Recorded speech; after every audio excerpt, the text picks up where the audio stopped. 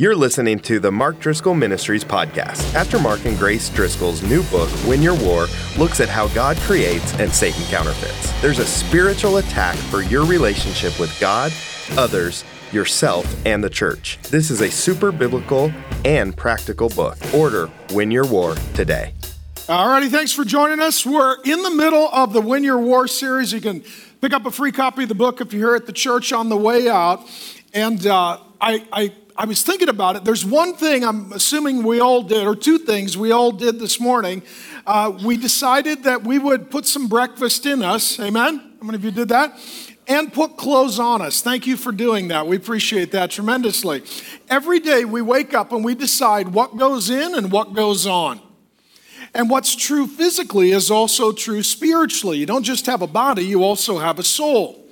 That each day, not just physically, you need to decide what goes in and what goes on. Spiritually, in your soul, you need to decide what goes in and what goes on.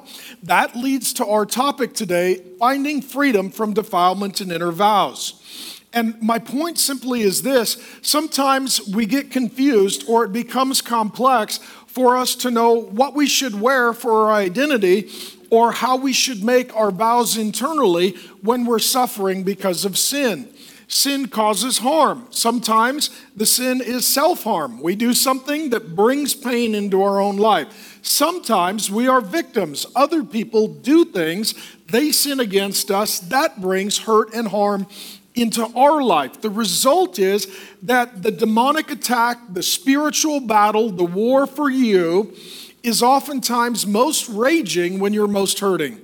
Think of it in military terms. If you knew that the person you were up against or the force that you were aligned against was depleted, they were discouraged, maybe they were injured or harmed or wounded, that's when you would really increase your march forward. Well, so it is in the demonic realm. When you sin or are sinned against, you're hurt. Self-harm or harm from others. As a result, you're wounded. As a result, you're weaker, and that tends to be where the attack comes regarding what you should wear on you and what you should allow in you. And so when we're talking about defilement, that's something that Satan wants to put on you. When we're talking about inner vows, that's something that Satan wants to put in you. That being said, give you a summary case study. This young woman wrote a letter to Grace and I a while back, and we included in the book. Hear her story and her bravery. Dear Mark and Grace, I really hope you answer my question. So if you're watching, you made a sermon and a book. We love you and we want to help. I've had this question in my mind since I was very young. So as a little girl, she says, I was sexually abused. Sexually abused, which is demonic. It's evil. It's satanic. That doesn't come down from the Father in heaven. That comes up from hell. I have no one to talk to about it, and I am devastated to hear that. We need to have pastors, counselors to talk and walk with us through the war that is life. And so I would encourage this young woman to find somebody trustworthy and godly to speak with. And I've prayed and seen your videos since I was 14. She says, in your videos, you say that we can get cleansed by Jesus. That's what goes on you. But something I feel very guilty for is not only that I have never been a virgin, but that I have also had sex after my abuse, so I feel any chance of being clean with my body was sabotaged because of it. She's talking about evil that was done to her, and then also things that she has done, both of which combine to make her feel defiled, unclean, broken, dirty, undeserving. And let me just say this. This is the most underreported of crimes. 1 in 4 women and 1 in 3 men will report that they have been abused in this way, but because it's the most underreported crime, it is likely significantly higher than that. And so her bravery in sharing her story ministers to many. She says, I don't feel good enough for a man or for God. And as much as I want to believe that Jesus doesn't judge me harshly for it, I just can't. What can I do? I know there are other women who are put in this, who are pure, and I am just not or ever was. What she has done and what has been done to her, she's now wearing it and assumes that that is incapable, unable of being changed. And I would say many of you feel this same way. How do I cleanse myself? Through Jesus. How do I take all this feeling of not being good enough for anyone because I am so impure? You hear the word for defilement? The Bible uses about a dozen words to refer to defilement. Impure, unclean, dirty, defiled. Dinah isn't her real name. It's the name that we use to protect her identity. But there is a gal in Genesis 34. She was abused, and it says that she was defiled. So she's got a kindred spiritual sister. How do I take this feeling of not being good enough for him because I am so impure? I have cried so much about this over the years, and I don't know how to deal with it. I hope you answer my question. She goes and say, God bless you and your family. Says that she loves and prays for our daughters and my wife. And she then says, how should I live my life from now on if I want to be seen as pure through God's eyes? My whole sermon is to answer that question. When we're talking about those who have sinned and been sinned against, things are put on them and things are put in them that destroy them. And we have this sense of shame, this sense of defilement, this sense of impurity. Over the years, Grace, my wife, and I have had the honor of ministering to a great number of abuse victims, and every single occasion after they were abused, they have told us that they all have done the exact same thing. What do you think that is? Take a shower. Because the body has been defiled. The problem is, so has the soul, and water doesn't go that deep. So there are many who feel that they are loved by God, but dirty, defiled, broken, damaged, impure, unclean, and unchangeable on the inside. We're going to fix that for you today because God loves you and He has better intended for you.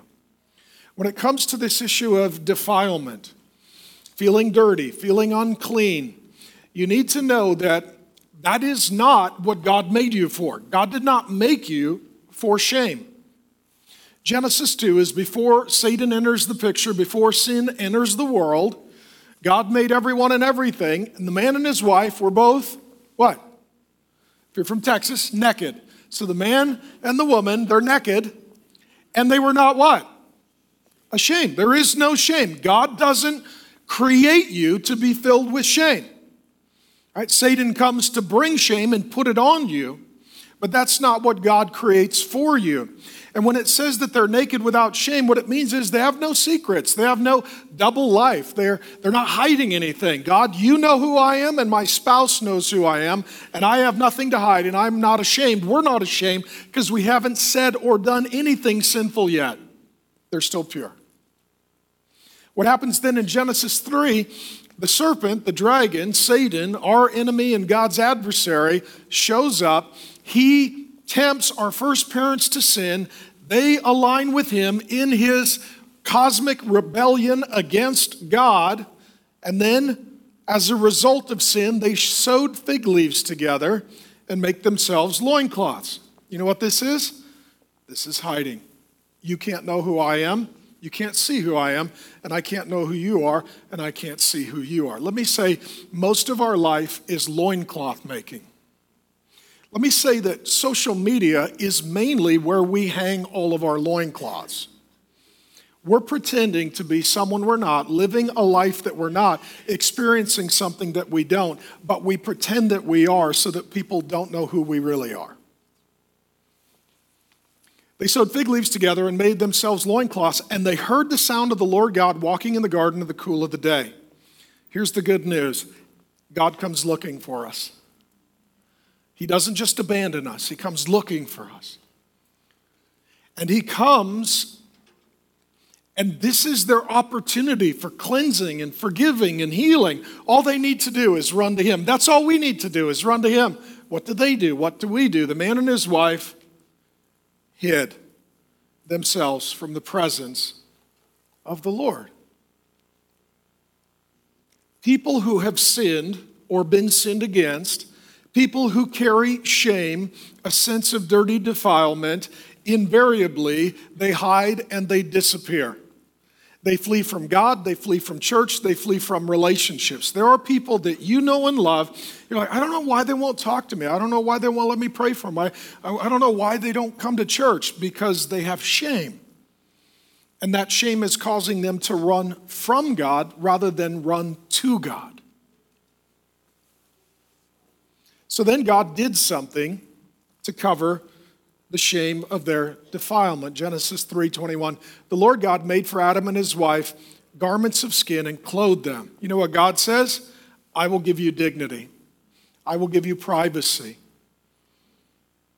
God treats us kindly and he covers it. Here's what I'm telling you. Whatever you have done or whatever has been done to you, don't try and cover it. Invite God to cover it. Now, this being said, when we're talking about defilement, we're talking about places, objects, people, and then days.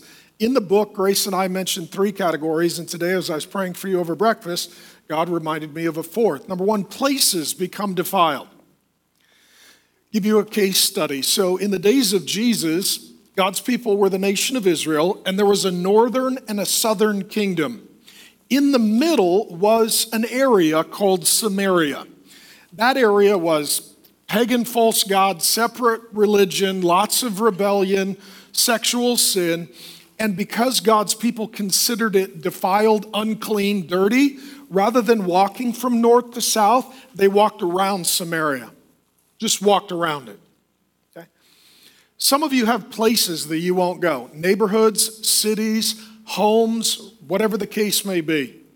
I'm never going to go back to my parents' house. What happened to me there, I can't relive that. That city I moved away from, I have so much pain there, I will never visit it again. Places become defiled. Jesus Christ comes and he ventures from north to south. Does he go around or does he go through? He goes through. Here's the good news. Jesus goes through Samaria and he stops to cleanse a defiled woman at a well, to cleanse her in her soul. Because Jesus goes to the places that we don't want to go and he cleans the things that we can't clean. Number 2, objects become defiled. Hebrews 13:4 says to keep the marriage bed pure and undefiled. That you can defile the marriage bed. One is by making it the dating bed, or the cohabitating bed, or the fornicating bed, or the adultery bed. That's how the bed becomes defiled. God wants it to be pure, consecrated, holy unto him for the covenant of marriage. Some of you, things you see as unclean and defiled. You struggle to be in places or the presence of certain objects because it triggers for you a sense of defilement and guilt and shame. Number 3, people are considered unclean. There was a whole category in the days of Jesus of people who were ritually and ceremonially unclean. Therefore, they couldn't enter into the worship of God and the presence of God in the temple. And there was a whole category that when they would enter a room, they would cry out, unclean, unclean. There are certain people that you will consider, rightly or wrongly, unclean and defiled. I'm not even going to talk to them. I can't be in their presence. They disgust me. I'm ashamed of them. Being around them is very difficult. And then 4th, what God reminded me of today, that dates become defiled. These are negative anniversaries. See, God creates, Satan counterfeits. God creates holidays. Those are holy days to bring us joy. Satan counterfeits with unholy days, unholidays to bring us sorrow. Some people actually keep these in their mind or on their calendar. Oh, that's the day that my spouse left. That's the day that I heard about the adultery. That's the day that my business partner ripped me off. And it becomes a negative anniversary, and it's a day that is darkened and defiled because something horrific happened on that day. When it comes to this issue of defilement, it is not a Christian problem, it is a human problem. It becomes a human problem. And what I want you to consider is not just dressing your body every day, but also dressing your soul. And here's what we see in Zechariah 3. Your body and soul get dressed every day. So some of you didn't put a lot of thought into your wardrobe today. We love you, just stating the flip-flop, gym shorts, t-shirt, obvious. Some of you, he's picking on me. No, just an observation. And some of you put a lot of thought into what you're wearing, right? We could tell. Right, guys? Your socks match your shirt, right? You have buttons. I mean, effort was put into this. This was significant. Thank you. What happens is every day we decide, what am I going to wear on my body? Here's what I'm telling you. It's at least as important to decide what you'll wear in your soul. Because what we wear on our body projects who we are. What we wear in our soul projects who we are in Christ. This scene in Zechariah 3 is one of my favorite in the whole Bible. It's a scene in the unseen realm. The Bible says that there are two realms, but one reality for God. There is a spiritual world and there is a physical world, and these two worlds are both ruled by God and interconnected. And occasionally the curtain is pulled back and the unseen realm is revealed, and that is precisely what happens here in Zechariah 3. Then he showed me, so it's a vision, right? He gets a vision. Joshua the high priest. Joshua the high priest represents all of God's people, stands in your place. So when you see him, put yourself in that place because he's there in your place. Standing before the angel of the Lord. That's what I'll call pre-incarnate, before he walked on the earth. That's Jesus Christ, the Son of God, the second member of the Trinity. There are two categories in the Old Testament. There are a group that is referred to as an angel of the Lord. Angel means messenger. An angel of the Lord, those are divine spirit beings created by God. We know them as angels. There is one that is distinct, however, called the angel or the messenger of the Lord. He is called God, he is obeyed as God, and he is worshiped as God. His name is Jesus, and that's him because he is the Word of God. He is God's message to us. So here, there's you, typified by Joshua. There is Jesus, the angel of the Lord. He has a message for you. And who? Satan.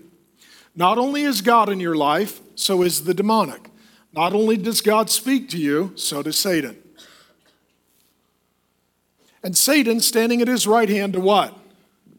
Accuse him. Revelation 12:10 says that Satan is the accuser of the children of God, that he accuses them day and night. This is the counterfeit of God's forgiveness, is Satan's accusation. And the Lord said to Satan, "The Lord rebuke you, O Satan." When we are up against demonic forces, temptation, lies, accusations, we don't need to arrogantly say, "I rebuke you." We need to humbly say, "The Lord rebuke you." It says the same thing in Jude. There's only one chapter, but in verse 9, the archangel Michael didn't give a rebuke. He said, "The Lord rebuke you." So when you're tempted, I rebuke the spirit of temptation, but I rebuke it because the Lord rebuke you. It's not my authority, but it's his. Jesus said all authority was given to him. When an accusation comes, I in the name of Jesus rebuke the spirit of accusation. The Lord rebuke you. It's exercising your God-given divine authority. Humbly, the Lord rebuke you, not arrogantly, I rebuke you. Because the fight is ultimately between the Lord and the demon, and if you get yourself out of the way, then you can see God win a victory for you. The Lord rebuke you, O Satan. The Lord who has chosen Jerusalem, that's God's people, rebuke you. Is not this a brand? Some of your translations will say branch plucked from the fire. That hell is hot, that the imagery is burning, and that we are all stacked up like cordwood and kindling, and the embers are rising, and Jesus comes and takes you out of the burn pile. Any of you ever taken a stick out of a fire? It's not consumed and destroyed, but it's smoldering a little bit. That's what Jesus did for you if you're a Christian. He literally reached into the fire and he grabbed you. You're like, man, I am a little warm and smoking, but at least I'm out. Okay? He loves you. That's what he did for you. Now, Joshua was standing before the angel, clothed in what? Filthy garments. That's defilement. That's uncleanness. And the angel said to those who were standing before him, remove the filthy garments from him. Next slide, please. And to him he said, behold, I have taken your iniquity, your sin, your rebellion, your folly, your defilement away from you, and I will clothe you with pure vestments, clean. You get to change what you wear because Jesus changes who you are. And I said, let them put a clean turban on his head. You see the dirty clean? See that God makes clean, Satan counterfeits with dirty, Jesus makes clean again. So they put a clean turban on his head and clothed him with garments, and the angel of the Lord was standing by. Here is the picture in the unseen realm. So picture yourself here. Joshua is standing in your place. To one side is Satan, who is accusing. What he is doing is he is bringing up everything you have ever done, and he's naming it publicly so that you'll suffer shamefully. It's embarrassing. Remember when you said this? Oh, I don't want to talk about that. Remember when you did that? That was disgusting. I can't believe you did that. You did it a lot. Oh, I forgot all about that. I try not to even think about, oh gosh. Everybody's seeing this and hearing this. And then he moves on to a second list. In addition to the things you've done, here's the things that have been done against you.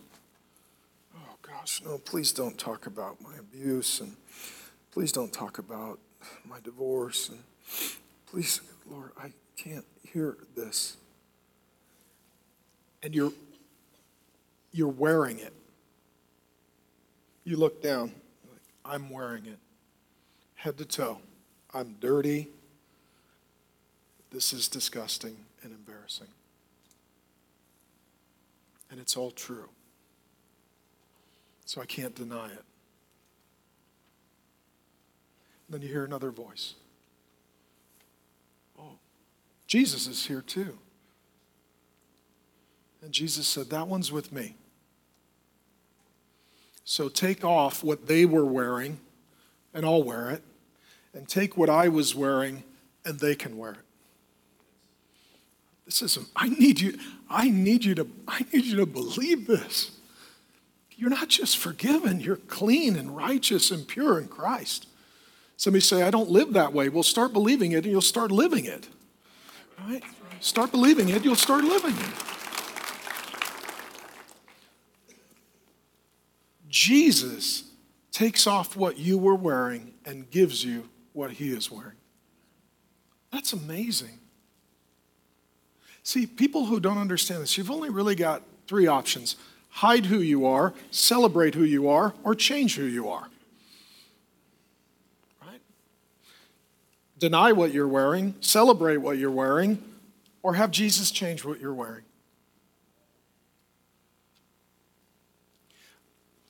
Not only did Jesus take your place on the cross, he put you in his place through the cross. I'll give you some theological terms. One is double imputation. That on the cross, All the filth that you and I wear goes to Jesus, and all of the holiness, obedience, and righteousness of Jesus comes to us, and he literally changes wardrobes with us. That's double imputation. Martin Luther, the great Protestant reformer, he called this the great exchange. 2 Corinthians 5:21, one of my favorite scriptures, says, God made him who knew no sin to become sin so that in him we might become the righteousness of God. In this as well, there's another big theological word, and that is expiation. And that is that you are not just forgiven, you are clean. I think a lot of Christians understand that they're forgiven, but they don't understand that they're clean. And sometimes they'll refer to themselves in deplorable ways, which is grievous. I was talking to a pastor from another country, church planner, good guy, doing a great job, and I was encouraging him on the phone. I was like, you're doing a good job, man. You know, I see great destiny in your future. I think God is raising you up in an area that has tremendous need. And he said, well, I'm just doing my best as a worm in the scum of the earth. I said, no, God calls you son, not worm. I've got sons, none of them are named Worm. And who told you you were the scum of the earth?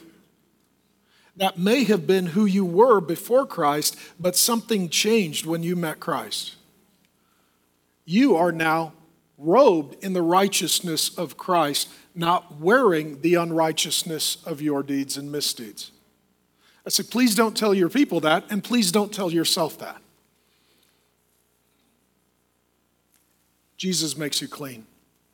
He takes not only your sin, but also your shame. When we sin or are sinned against, we feel defiled. The result is that we experience shame. Hebrews 12:2 says to look to Jesus, the founder and perfecter of our faith, who for the joy that was set before him endured the cross, despising the shame. Jesus died for your sin and your shame. Jesus took your sin and your shame and is seated at the right hand of the throne of God. Before Jesus went to the cross, there was no joy. In the Garden of Gethsemane, before he substituted himself for sinners, he is up anxious all night, sweating like drops of blood, praying, and then he surrenders himself to the will of the Father. And it doesn't say that there was joy for him in the cross, because that's where he took your place. And he experienced the wrath of God the Father for you so that you could experience the love of God the Father through him. And what happened in that moment is that Jesus kept going through his suffering because there was joy on the other side. That joy was glory to God and forgiveness and cleansing for you. Jesus knew on the other side you would go from hated to loved. You would go from kindling to blessing, that you would go from death to life, that you would go from hell to heaven, that you would go from Satan to the Lord. And Jesus knew that you would go from dirty to clean. So he went through it, and there was joy not in it, but there was joy for him through it. Now, here's what I am telling you. Many Christians are wearing the old clothes that Satan wants them to wear, but that Jesus has already worn. So there's a guy in the Bible, I'll use a few illustrations from God's Word. There's a guy in the Bible named Lazarus. He's one of Jesus' nearest and dearest friends. The Bible says that he died and he was buried in grave clothes, and the King James said, he stinketh. Okay? He stinketh. So he's very dead. And his grave clothes, they would be ceremonially defiled. Jesus showed up at his graveside, cried out, Lazarus, come forth. An old British preacher says it's a good thing he said his name, otherwise he would have emptied the whole graveyard. Right? Lazarus, come forth. So one guy gets out of his grave, it's Lazarus. For those of you that know the story, is he new inside? Yes. But what's he wearing? The old grave clothes. God has made him clean and new, but if you look at him, you can't see it because he's wearing his past. So what the Bible says is that some friends helped him take off his grave clothes. This is part of Christian community and relationship and life group and why we're together. Sometimes you're wearing something and you've worn it so long you don't even notice it's dirty. And a friend comes and says, why are you wearing that? I don't know, I've always worn that. You don't, no, Jesus wore that. You don't wear that anymore. You need to leave those grave clothes behind. When Jesus walked away from the tomb, friend, victory was for you. But what did he leave behind? His grave clothes. He's not wearing them anymore. You wore them. He wore them. He took them off. He took them off of you. Nobody wears them anymore. If you are in Christ, you don't wear that anymore. That's why in Ephesians and Colossians, the Apostle Paul uses this language a lot. Put off, put on. Take off your old clothes, put on your new clothes. Every day you not only clothe your body, you have to clothe your soul and say, in Christ I am righteous. In Christ I am clean. In Christ I am forgiven. In Christ I am new. In Christ I am empowered. Now I will live out of who I am because of him. And let me say this, some of you, you've taken off a lot of the clothes, but you're still wearing dirty socks. There's some areas of your life you're like, yeah, I have a hard time believing that Jesus is taking care of that. He's taking care of it all. And part of the spiritual warfare and the battle is in the mind to believe in what Jesus has done to make you forgiven and clean. And clean. So Jesus makes you clean. 1 John 1:7, if we walk in the light, that's being open and honest and transparent, not with everybody, but those who are safe and godly and helpful. So you don't need to tell the universe what you've done. You need to tell godly people what you've done so that they can help you see yourself through what Christ has done for you. Because let me say this, there's really only three ways to establish an identity. It's what you've done, what they've done, or what he's done. Those are your only three options.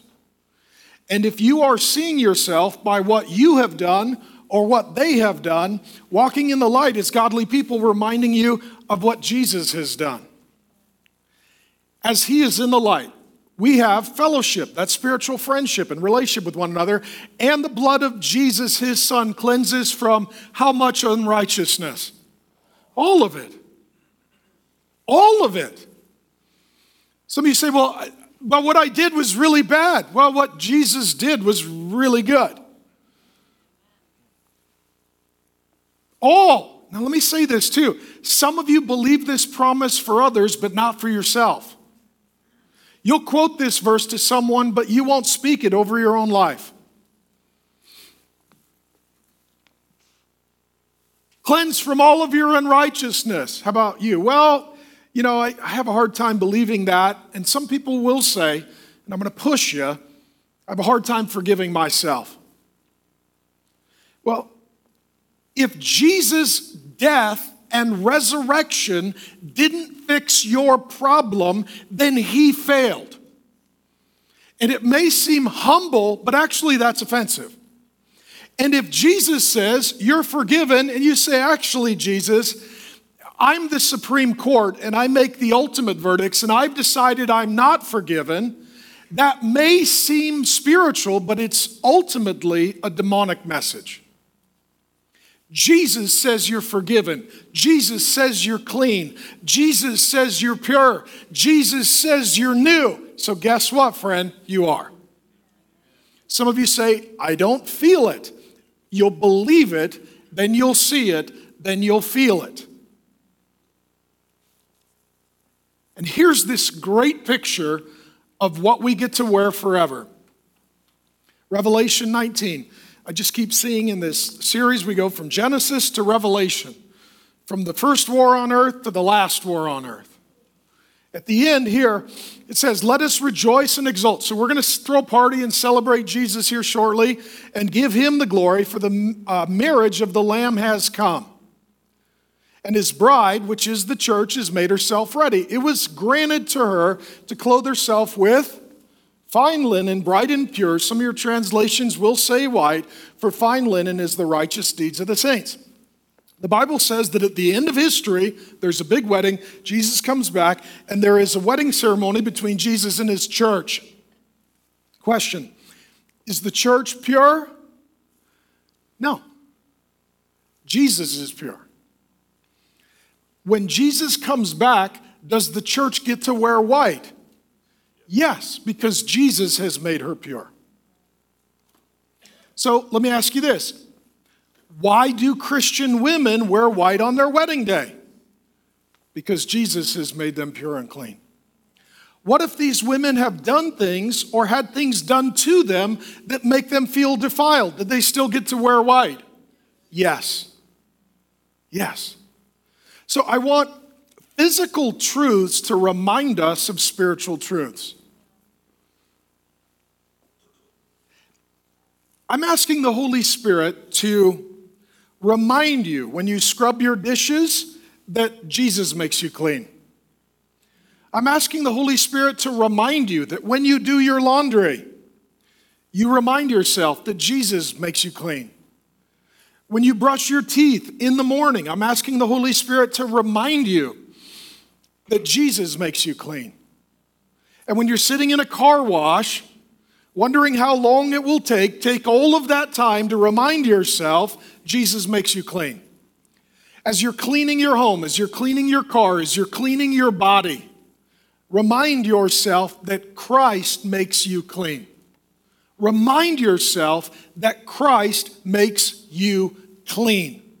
And some of you would say, I know he made me clean and then I got all dirty again. Like the dishes, like the house, like the laundry, like the car, he keeps making clean. Now, this first step in the spiritual war is Satan wants you to wear sin. Jesus wants you to wear righteousness. You got to decide what goes on you, and then now we're going to talk about what goes in you. And this is inner vows. Jesus says this in Matthew 5:34. Don't make any vows. It's pretty clear. We make inner vows all the time. And here's where we are open to Satan's schemes and demonic deception and spiritual war. When we are hurting, when we're suffering, when someone has betrayed us, when someone has abandoned us, when someone has abused us, we are hurting, and it hurts so greatly that we don't want to experience that hurt again. So what we do, we believe a lie, so it goes hurt, lie, vow. Hurt happens, Satan lies to us, and we make a vow to ourselves, wrongly assuming that the vow will protect us from ever experiencing that harm again. And it's a lie. God creates a covenant with himself, and Satan's counterfeit is a vow with yourself. This is the counterfeit of covenant, is inner vow. You are most likely to make inner vows at the places in your life that you have experienced the deepest hurt. I'll give you some examples. Grace and I talked about it. I'll share a few. For those of you that have been betrayed, your inner vow might be something like this: I've been hurt too much and I will never trust anyone again, including God. The lie is you can't trust anybody. The inner vow is I need to take care of myself because God and others will not do that. Now, what happens as soon as you point out the lie and the vow, the person who has believed the lie and made the vow, they will immediately tell you what I will call the terrible, tragic tale. That's a lie, and your response is not very good. Let me tell you what happened to me. And they tell you the terrible, tragic tale. Because in their mind, it justifies their response. But ultimately, their response is hindering their well-being. But they want to present themselves as a victim, which perhaps they even are. so that you won't talk to them about the pain, the lie, or the vow, which is actually not very loving toward them because it remains stuck and hidden and broken. Number 2, some of you are lonely. Since God and people have abandoned me, I'm on my own and I need to tend to myself. The lie is, God has abandoned me, and the vow is, I need to be loyal to me. Some of you have been abused. And you've told someone else, pastor, family member, counselor. And then there was a lot of drama and conflict. So your inner vow might be, I should have kept my abuse a secret. Now that others know, I've made them upset. The lie is, you shouldn't get help. And the vow is, I'm not going to talk about it with anyone. Not going to meet with a counselor, not going to meet with a pastor, not going to meet with godly, wise counsel to try and heal from this hurt. Instead, I will just suffer in silence because when I talked about it, others got upset. Let's say, for example, it was abuse in the family system, and the family has an inner vow that is, we don't talk about family business and failures. We don't talk about we hold it in the family. Someone abuses you, you say something, they respond negatively, so then you make a vow that is actually adopting their vow, which is how you get generational curses. The same demonic vow binds multiple generations. Some of you are victims. Some of the things in our life are self-inflicted. Sometimes we are victims. For those of you who are victims, and you're not seeing justice come quickly to your abuser or offender, the lie could be they're getting away with it, and the vow is, I'll make sure they don't. I'm going to get vengeance and make them pay. Some of you have been in controlling relationships, domineering, overbearing parents, domineering, overbearing boyfriend, girlfriend, spouse.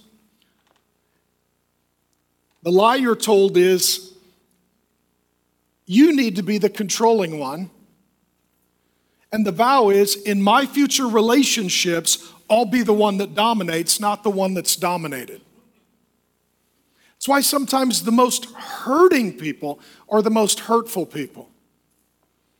And some people have been traumatized. They've been through horrific suffering and grief. And the lie is, time heals all wounds, which it doesn't. That's a lie. And then the vow is, I'll just move on with my life and I'm sure that I'll heal up eventually. And you don't. You don't. 10 insights on inner vows. Proverbs 20:25, it is a snare, it's a trap, it's a demonic plot to say rashly, you're suffering, you're hurting, it's difficult, and to react only after making vows. Jesus says, Matthew 5, I'm summarizing, I say, do not make any vows. And at the end, in context, he's talking about those who do make vows. This is from who? The evil one. The inner vow is where you invite the demonic into your life. Oftentimes, the inner vow is the never again oath to me.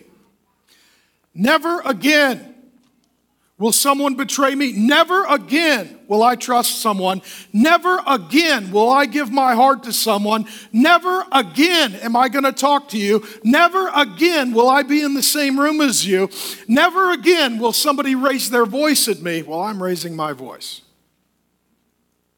It's the never again oath to the self, which is the counterfeit of thy will be done. Give you 10 insights on inner vows. Number 1, we make inner vows rashly amidst pain. That's exactly what Proverbs is indicating. When we're hurting deeply, we tend not to be thinking deeply, and so we respond rashly. Okay? Now, what I would say is, oftentimes people will say, well, my reaction was not good, but let me tell you what happened. Okay, I'm sorry that happened, but them hurting you and then you hurting you is not good for you, and I love you. So I need you to respond to him patiently, not respond to them rashly. Number 2, some of us make inner vows at such a young age that they become unconscious habits. Some of you made an inner vow when you were a kid. You did something, you told your parents, and they disciplined you. You're like, I'm not confessing anything. Never again will I come clean. That's an inner vow. Some of you realized, I'm a little sneaky and maybe, kind of a naughty kid, but I'm the cute, funny one. And I notice when I'm cute and funny, I get away with it. You make an inner vow. For the rest of my life, I'll be the cute, funny one who gets away with it. You can make all kinds of inner vows at a young age that you're unaware of as you become an adult. And oftentimes we're not even aware of these until we get married and we're like, why are you like that? Why do you think like that? You're crazy, I'm crazy, we're crazy. We're equally yoked.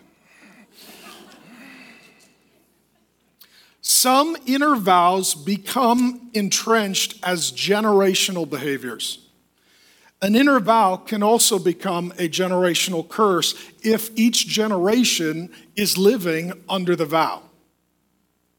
So I'll pick on men and women. So which one should we do first? Women? Okay. A couple of guys are like, women, for sure. Okay, so we'll start with, ladies first. Okay, ladies first. Some women grow up in a family where the women create a vow that goes over all the generations. I've met some women who will say things like, well, in my family, us women are very opinionated. We just tell you what we're thinking. Why? I pulled 100% of the men in your life and they'd like a revote. Why is it that whatever is in here has to come out here instantaneously and involve everybody?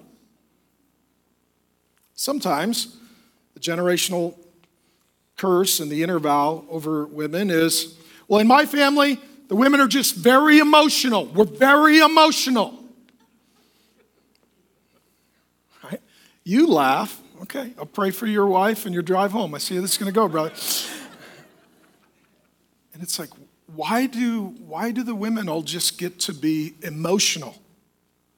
Because what that means is they're being governed by their emotion, not submitting to God's will. Like, well, that's how I feel. Well, don't be true to that. Be true to him, and he'll change how you feel. Okay? How about the men? Let me pick on the men, because we believe in equality, which means offend everybody. So let me talk to the men. Sometimes an inner vow becomes a generational curse. I have met a lot of men who say, let me just see if you guys have heard this. In my family, we don't say, I love you. Yeah, we don't say that. That's an inner vow. And that's actually against the word of God. God is a father who sends his son, and they tell us they love us, which means he wants fathers and sons to say, I love you. How about this one for men? In my family, we don't say, I'm sorry. The men don't say, I'm sorry. That's an inner vow that's against the will of God. If you want to set a demonic culture in your home, just be the head of the household who doesn't practice repentance and apology. Always be right, never be wrong, and see what happens. How about this one? In my family, the men don't hug. Why? I don't know. My great-grandpa made a vow, and then my dad kept it. Now I kept it, so I don't hug my sons. Well, go hug your son and break the inner vow, and then you and your son get in the car and go hug your dad and break it generationally. Right? So how about this one? Last one, men. Real men don't, fill in the blank, cry. Okay, so Jesus wasn't a real man. So Jesus couldn't have been in your family because he wasn't good enough or tough enough to be a man with your last name. The shortest verse in the Bible is Jesus wept. Jesus wept. Sometimes it's really good for the people who are with the men to see that the men have a heart for God and others, like Jesus did. I'm so glad that Jesus remained loyal to the Father and not to some family vow. So he could weep and he could come to embrace us and he could tell us that he loves us, and as a result, we can tell him we're sorry. Number 5, inner vows take God's place. This hurt. I can't trust you, Lord, so the vow needs to replace you and rule over this. The vow now will decide my responses to this pain. Number 5, we become loyal to the inner vow instead of the Lord. Give you an example. God says, forgive them. No, I will never forgive them. I told myself a long time ago, if anybody says or does that, I'm done with them. I don't forgive them. When the vow is tested, your loyalty is not to the Lord, it's to the vow. God would say, I forgave you, you forgive them. No. Why? Because they hurt me. The Lord would say, and you've hurt me, but I've forgiven you. And you need to forgive those who have hurt you. I will not. There's the vow, and the vow is over the Lord. The loyalty is to the vow over the Lord. Number 6, we often make inner vows without deep conscious awareness. We don't even have often an awareness of our inner vow until somebody violates it. And you know that you're dancing on a vow, an inner vow, when somebody gets really overly emotional. You're like, wow, we could talk about anything, you're fine. We talk about that, and it explodes. It's because you're venturing near the vow. This will cause people to have a fight or flight response. Okay, that's it, we're going to fight, or I'm scared and running. When these things happen, you're oftentimes encroaching on where the enemy has a stronghold through an inner vow.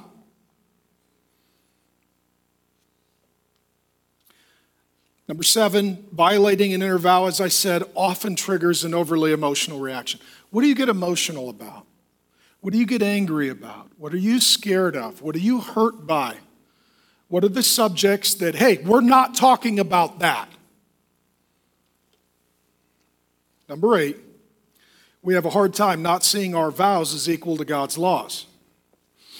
Let me explain the demonic foothold of spiritual religious legalism. Legalists are often people who were hurt, so they make a rule that really is a vow, and then they're hurt again, so they make another rule or vow, and then they're hurt again, so they make another rule or vow. Next thing you know, they're a legalist.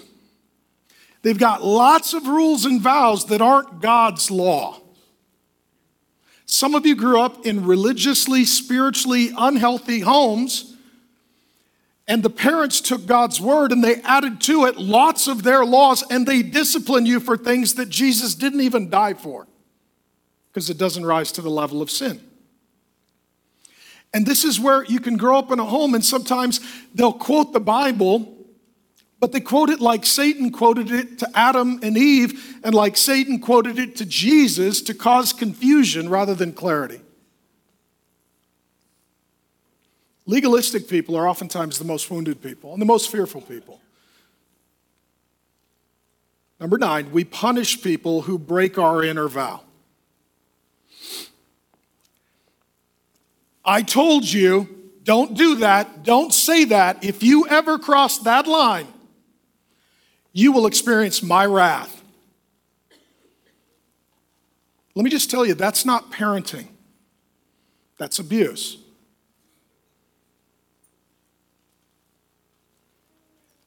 We need to understand that it is God's job to pour out wrath and not ours.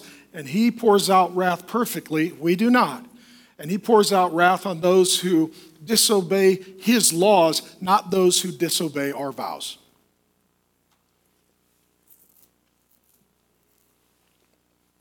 I thought we had air conditioning in this building, but it's warm up here and I feel lonely. Number 10, an inner vow opens the door to the enemy. It's a demonic foothold that becomes a stronghold, that becomes a death hold.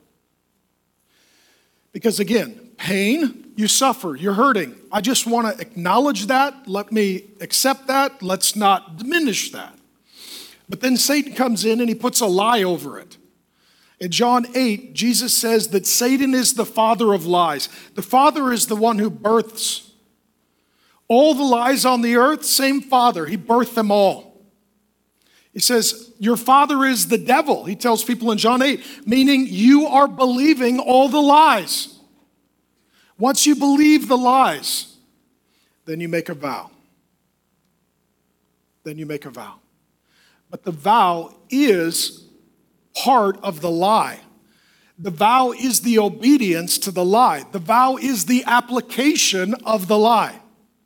And so it's demonic. It's demonic. I'm straining to put into language what I'm feeling. I've been praying for you all week. I'm exhausted. I mean, just getting here was kind of emotional war, if I'm honest.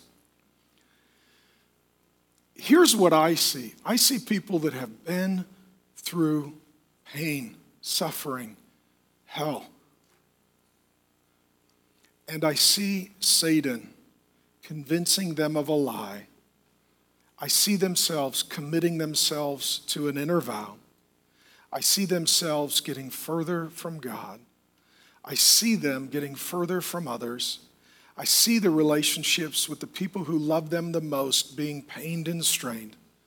And I see people that God made for life walking down a path of death. And if you ask them, why are you walking that path? They will say, because of pain. And the pain is real, and so is Jesus. So is Jesus. Now, let me just make this abundantly clear. Where does all of this start? And this is spiritual warfare. Satan wants to put it on you and put it in you to destroy you. All of this started when Satan made the first inner vow. Did you know this? Isaiah 14, God looks at Satan and says, you said in your heart. Is that inner? That's inner. God sees the heart. God sees the inner.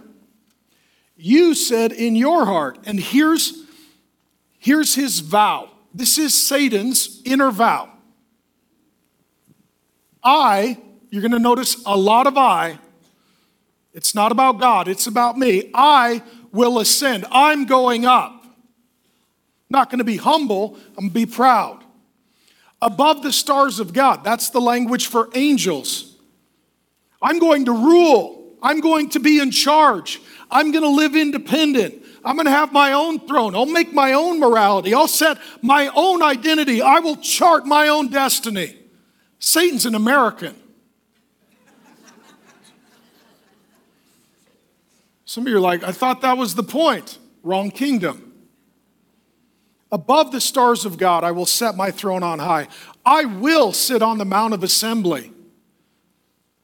That means when people get together to worship and angels get together to worship, they're going to be singing songs about me. Sing my praises. I will ascend above the heights of the clouds. I will make myself like the Most High God. Before there were human beings, there were angelic and divine beings. One of them, named Satan, made an inner vow, declared war on God, recruited a third of the heavenly host to join him. They live under his inner vow. They came to earth. They brought the war from the presence of God to the people of the earth. They went to our first parents and invited them to take the same inner vow. Live independent of God, establish your own morality, live for your own glory, make yourself the center of your existence. And our first parents, they submitted themselves to Satan's inner vow. And I'll tell you what, Satan is still recruiting people to take his vow. He is still recruiting people to take his vow. And he remains loyal to his vow instead of his creator. That's why we have spiritual war today. Ultimately, spiritual war is the result of one being's inner vow. Just think of all the death, devastation, and damage you and I can do to generations of our family and legacy if we put over them a demonic inner vow.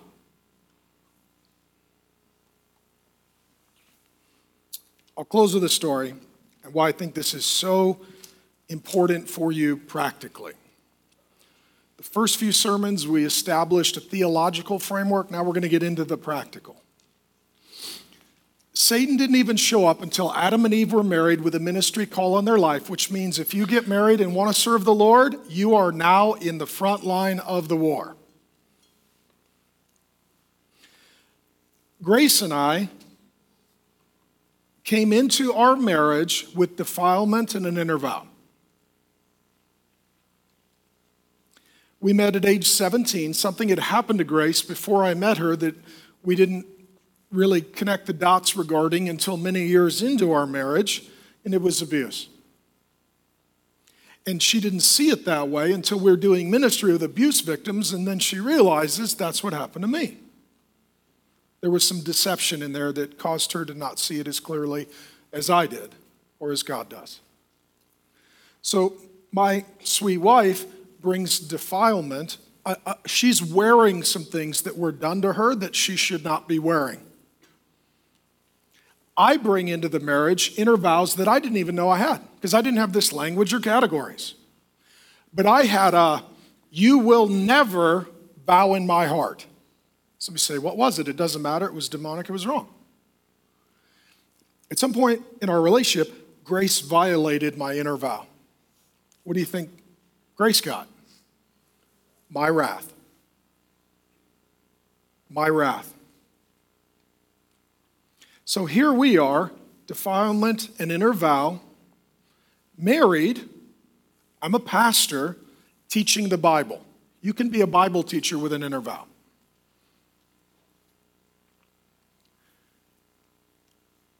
Grace bravely took off what was put on her, and she put on what Jesus provided for her to wear.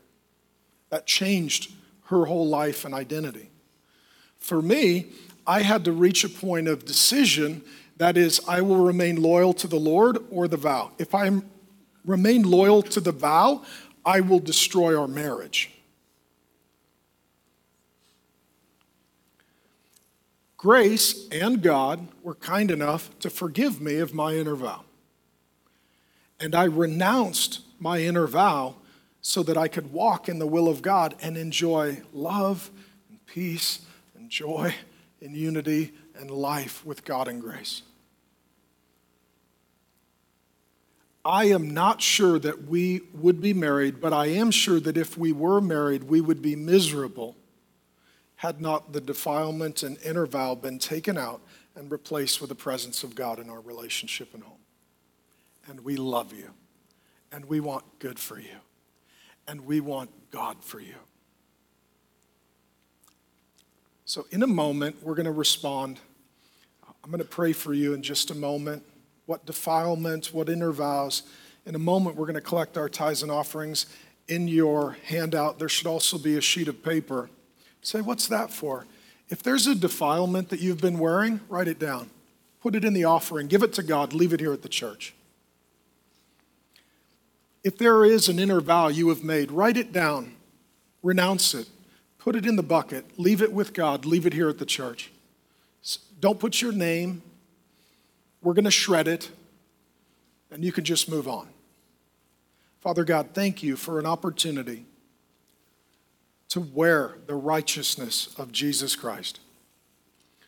Father God, thank you that we don't have to remain loyal to inner vows that we have made or that generations previously to us have put on us as generational curses.